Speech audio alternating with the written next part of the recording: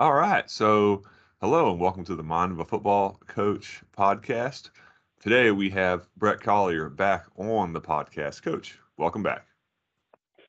Thanks, Zach. Yeah, appreciate you having me on. I've enjoyed listening along to some of the guests, so I'm happy to be back on. Yeah, man. It's always good to catch up with you. And I think you're one of the bright minds of football, and I think you're a good man. And I really appreciate you coming on and joining us early in the morning. Now, the people listening to the podcast don't have to know that, but we got up early, Coach. It's 5:48, and we're doing this thing. Oh yeah, two early birds with a cup of coffee. So Oh my goodness. I think coffee is the Lord's gift to us, or one of those gifts. yeah, definitely one of them. No doubt. So, Coach, please, for the listener, give them a little background about yourself. And you've been on a couple times. You can give the abbreviated version, and then talk about your season a little bit. Then we'll go from there. Yeah. So I've been coaching. I think this is year. I think I'm currently in year 12. Um, and I've been in a couple different private schools um, and one public school here in the state of Georgia.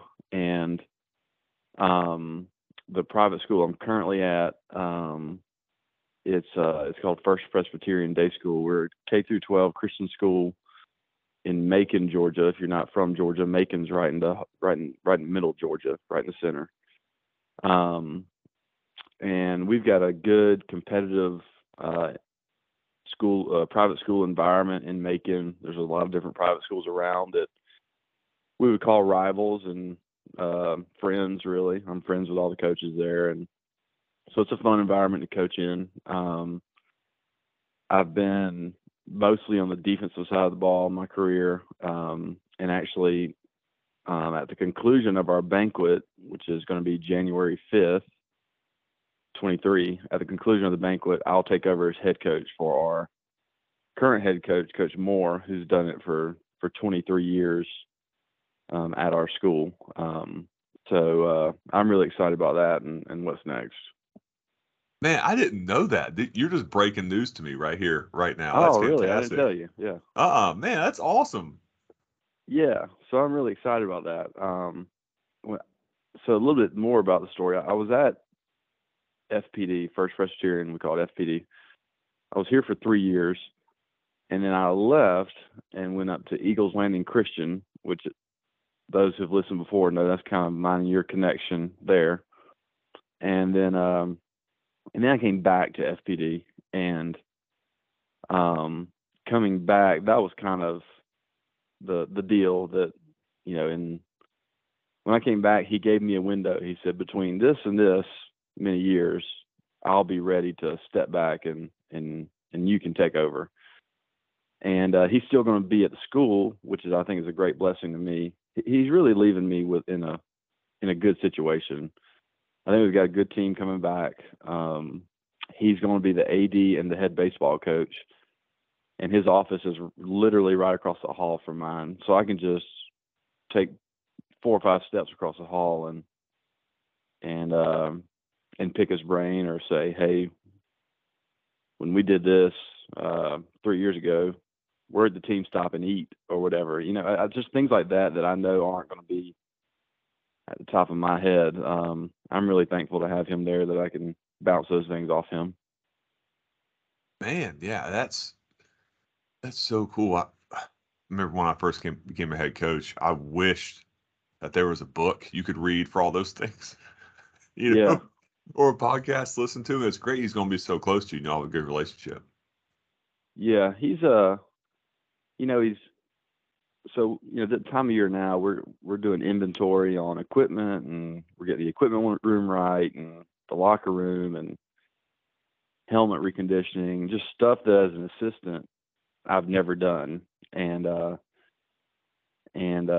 he's holding my hand through it and walking me through it, and all right, you need to call this guy, you need to call this guy, and you need to look into ordering this, and you need to go ahead and be thinking about that. So all that's a little overwhelming, but it's fun, and I'm really thankful to have him for sure.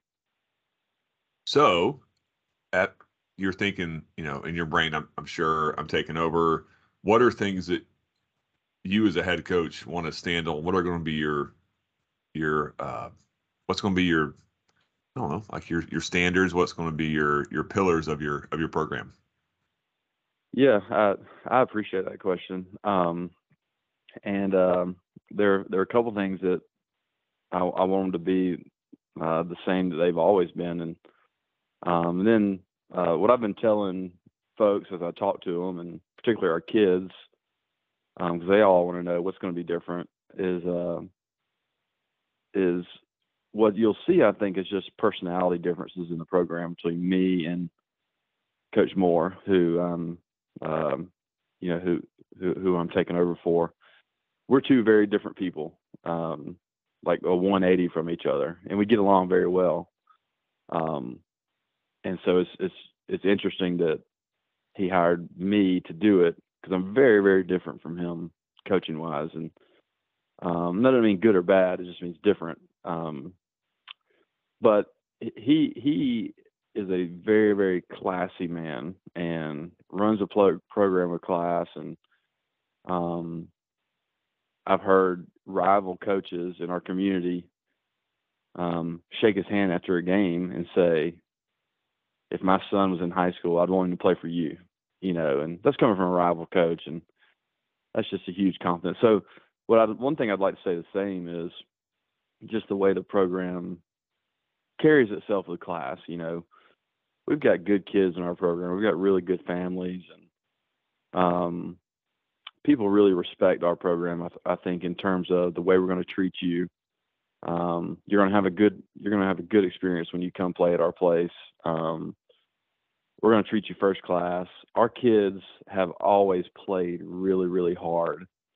And I think it's another piece of having a classy program. You play the right way. It's not just how we treat visitors and whatnot, but we play the game the right way. I can't tell you the last time we've had a 15-yard personal foul. And I know if you have them, that doesn't mean you're not classy. That's not what I mean. But, man, our kids just know there's lines we don't cross. And we don't hear bad language from our kids. And so just the way our kids play, the way the program carries itself, the way our fans enjoy game day, the way we treat our kids, we fold their uniforms and put them in their locker every game day. We feed them breakfast. We have this thing we call the Viking walk, where we think like if you're a Georgia guy, the dog walk, where they walk through campus, walk to the stadium. We have a thing we do like that. We start up at the top of campus, walk all the way down to the bottom to our football locker room, and fans line up, and we've got the band and the cheerleaders, and we'll have guests walk with us, like the Little League team, the Viking Football League, or softball team will walk with us one week. And it's just a neat experience. All our guys are dressed in coat and tie, and the band's playing. And so things like that that really make our program special, I think. Really hope all those stay the same. And then just in terms of the football stuff, I'd probably give you the same answer a lot of coaches would give you. We're going to play hard. I believe in running the ball and throwing play action and throwing quick game. And that comes in, you can package that and do it a lot of different ways. Just play with good fundamentals, So the football stuff I'm learning now as I'm going through the transition. The football will take care of itself. Right now I'm worried about all the other stuff. Yeah, and that's to me that's the biggest difference between being a assistant coach, whether that's a position coach, coordinator, and then moving to the big chair, so to speak, is now all that other stuff becomes important, right? Like you were talking about ordering equipment, reconditioning. And Right. I would love your thoughts on, as a coordinator, you're a suggestion maker, and now as a head coach, you're the decision maker. Have you put some thought into that? Because man, that can be overwhelming for me personally at times, because it's now what I say is going to go, and there's a bunch of different options potentially you could choose from, but now I have to be the one that makes that decision. That can be, man, yeah, that can be heavy sometimes for sure. Yeah, I've learned just in the past couple of weeks, and I'm not even in the thick of it yet. I've learned to listen a lot more and really choose my words carefully, because I guess when you're in this seat, like you said, what you say goes. And so I want to be really careful about what I say, because people are really listening intently. And, whether it be a player, if they're a 17-year-old kid and I say something and they're dissecting that and they're thinking about it, well, they take that to heart. And so I'm really careful about what I say and how I say it. And when I have current assistant coaches make suggestions about things, I listen, and especially because I'm new at it, I'm really hesitant to commit to anything right now or give them an answer, because I'm really thinking hard about the implications, or I don't want to back myself into a corner, or, well, let me think this through. And so yeah, it's certainly different. I found myself listening and thinking about my answer a lot more than I did a month ago, honestly. Mhm. And folks have always told me that when I become a head coach, relationships will change with assistant coaches and players. I haven't seen that yet, and I, I'm really fortunate that I'm the strength and conditioning coach, so I have all the kids in the weight room every day. So I get to see every kid in our program every day, unless they're sick and Mhm. not at school. So I have a pretty good pulse on where they are mentally and emotionally, and if this kid's playing basketball, how's he doing, and whether he feels good about the thing or not good about it, or this kid's wrestling, or and how's he doing mentally, and that I found that really helping as an assistant too, going to practice knowing, well, this kid's a little beat up, and he's not feeling well. He's had a long season. He's not working out, his best. He's not at his peak. But now as a head coach, or soon to be head coach, I should say, I think it gives me a chance to know them a little better emotionally, mentally. Where are they? And so I'm really thankful for that too. Yeah, and that is so cool how you're already in touch with that. And you're looking at your players and saying, okay, I know you, I know what you're going through. How can I help you? Yeah, that's really neat, man, because I know for me as a player, that wasn't always the case. And I'm not saying my coaches were bad people. I'm not saying that at all. It's just how it's cool how you're invested in their lives more than just, hey man, you know, go defeat that reach block. You know what I mean? Like Right. it's more than football for you. Yeah. Yeah, it is. And I think that's why we all get in it. I think you ask anyone, and any coach that's doing it now, he had a coach somewhere that really had an impact on him in some way. And you know, coaches, I think, are held to a really high expectation. Um, and it actually says that in the Bible that not all should be teachers. Teachers are held to a higher standard. And when he says that, he's talking about biblical teachers. So it's not, it's a little bit apples to oranges, but still in our society, teachers are held to a really high standard, and I think that's a good thing. But so when I say that to me, man, our coaches, I think back to my coaches, they were just men. They weren't perfect, they didn't do everything right. And but man, we are held to a higher standard, and um, but they had an impact on us, and I think that's why we're doing it, to try to help kids, and even if it's just that they have a good experience in high school football, maybe it's not quote unquote life changing. It's just they had a good experience. I think that's a big part of it that we sometimes miss. Sometimes kids just play football because they want to have a good time, and sometimes we take it a little too seriously. But anyway, yeah, I'm really thankful I get to do that and be a part of it. That's awesome. I've seen one game at FPD when I was at Elko. We were scouting Pace. That's who we were scouting. Yeah, Pace. That was years. Man, that's like 10 years ago now almost. How yeah, and time goes, man. Oh my gosh. I was thinking about this the other day. I'm gonna be year 8 as a head coach. Man, it's like where does the time go? And I think you'll find that. You'll look back 5, 6, 7, 8, 9, 10 years from now and go, what the heck? I just started this thing. yeah, yeah, Oh my gosh. yeah. I'm just I'm excited to get into it, and see what happens. I thought you already knew this 'cause I told you earlier that number one priority was we got to hire a coach, and that's really where a lot of Hmm. my brain power is going right now is okay, get the helmets reconditioned, Right. hire a coach, and so we're looking now for some guys to come on staff and help and fill some holes that we have. Mm. So that's where we're at right now. Yeah, and I probably should have read between the lines there because we had talked before about you would take over, and Yeah, I guess it was just the end of a long day for me, and trying to get yeah, 3 kids to bed. I'm just yeah. not reading into it what I should read into it for sure. That's all good. Yeah.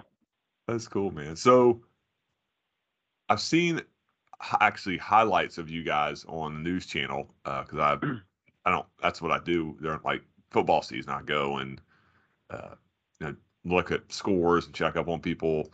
So are you still going to be 335 going forward? What's your flavor? I don't want you to give something away you don't want to give away, but Yeah. are you No. looking to changing that up? Um. Well, if the season started today, we would still do the same thing. Hmm. But what I'm Sure. really looking into is some of the 3-4 stuff, and we've got a guy on staff that years ago got really close to some of the guys that were in the sort of the Wofford school of thought down here. That's kind of how we identify the style Hmm. of defense. But it's Nate Woody, who's at Army now. He did a year at Georgia Tech. He was at Wofford. He was at App State, and then at Georgia State here, which is in Atlanta. The defense coordinator is a guy named Nate Fuqua, who's who we have a guy on staff who got really close with him. And you and I have talked about this before, but it's I guess you could describe it as a slant angle 3-4, where you're bringing a fourth guy and you can roll to cover 3, or you can play quarter half, I think a lot of guys now are just playing straight quarters with it. So that's something I'm looking into for next year. Whether we'll do it, I'm not sure. Again, a lot of that has to do with who we hire and at what position and what they can do and whatnot. So, Hmm. but that's sort of where when I'm thinking about football now, that's what I'm thinking about. And I do plan on going. To talk to some of the guys at Georgia State this off season, and I know a couple of high school guys around that are really, really good at it too. And I had to. We're out of the playoffs, but I was able to watch a game at home on TV a few weeks ago, and it was Carrollton High School. It's a really prestigious program up here. It does a good job, really well coached, and and they were doing some of that stuff. So I've reached out to that guy, and anyway, just gonna go try to talk to some coaches and pick their brains a little bit. Yeah, I remember going to Wofford. That would have been in 2000. Ooh, man, 2012. And I had the guy I went with and the staff. They knew somebody up there, and they had us up there. And I mean, back then it was boundary reduction, cover 6, field reduction, cover 3, and they had some goal line stuff and a little bit of fire zone. But man, they played a ton of boundary 6, field 3. Yeah. That was their thing, and that's what they did.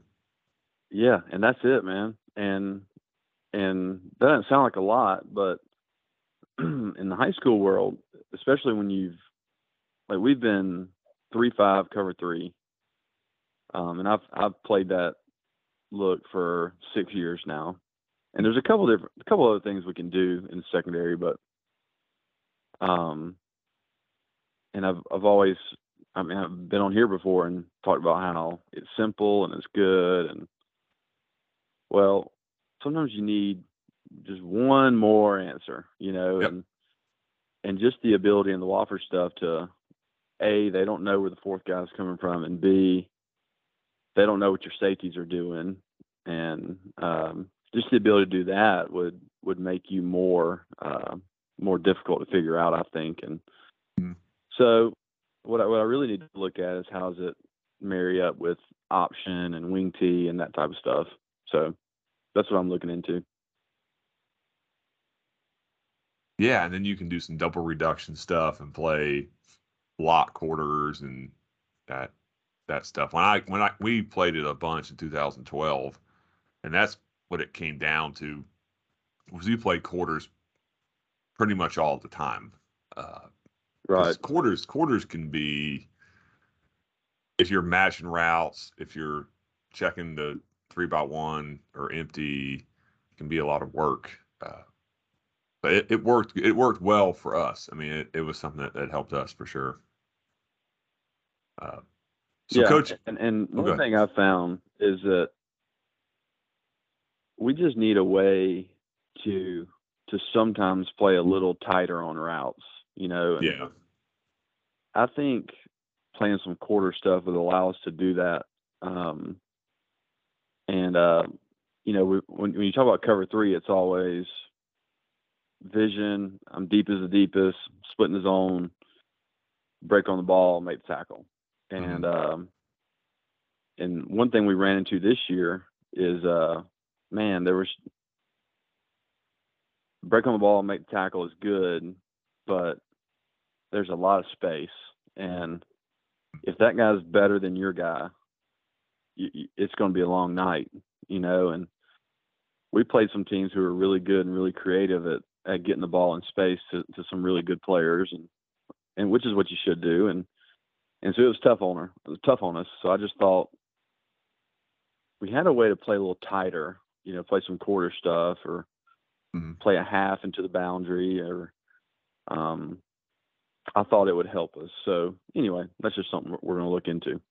It's so interesting you say that. This was 2016, early 2017. We committed to playing all cover 1 that year because of what you just talked about. We were decently athletic, but we didn't want the ball caught in space. So we felt like if we were at least chasing and on his hip, we had a better shot than, hey, I'm 7 yards off. The fast screen is caught in front of me. I have to go close, I don't know, potentially 10 yards of grass. Right. So we ended up playing a ton of man-to-man because it was, that was when in the conference we were playing in, where at the place I was, we got a lot of RPO too. So we didn't want any conflict on our defenders. And I mean, did we get burned a couple of times? Yeah. But it really helped us because we were just trying to take away that grass. Yeah. Which I liked. Yeah. But yeah. So offensively, are you going to, I mean, you're the head coach. So what do you, I mean, you talked about what you believe in there. Are we going under center some, Coach? I mean, come on now. Yeah. Yeah. I really just, I want to hire a good person, and someone's going to fit our school. Our school's unbelievable. It's a great place to work and to raise a family, and it's a great community. And so I want to hire someone who's young and has got kids, and their whole family's in it. And we've got a couple of guys on staff like that, and it's just nothing against guys that don't have kids at their school, but man, I feel like it's more fun that way when after school there's like 5 kids in our office, little kids, and like running around and drawing on the board, and it's just fun to have young ones around. So I want to hire a young guy that knows football and loves it and wants to be a part of the school, and then we'll see where he fits. I'm comfortable doing either side of the ball, but philosophically, either way, regardless of who does it and what all the scheme looks like, I want to be a base in the spread and run the football and have a couple of drop back concepts that we're good at, throw quick game and throw really good play action. We've got a couple of really dynamic receivers. We've got a guy that runs skinny post, as good or better than anyone I've ever been around. And he's a good football player, and he'll be back. And we've got 1 or 2 more dynamic guys, and we've got a veteran O-line group coming back, and we've got a quarterback who's committed to Georgia Tech coming back, and he's a dual threat, so he can run and throw. And so we've got some weapons on that side. And yeah, you asked about under center. That's been for the past, this will be my 7th year at FPD. That's always been part of the package, and we're going to keep it. And I was talking to you before we recorded, but you had a couple Georgia guys on that are really good under center eye guys. And I'd like certainly to have a good under center package with off tackle runs and throwing play actions and boots. Certainly like to have some of that in the package too, but time will tell. Yeah. And it's a living, breathing thing. As you find out what your kids can handle, and this, what your kids can handle, what they're good at, what works for your opponents, because that really matters too, right? I mean, because who you play determines to some degree what you call and what you do, because you're trying to match up your guys versus their guys in the best way possible. Yeah, and I know one thing I'm going to have to remind myself.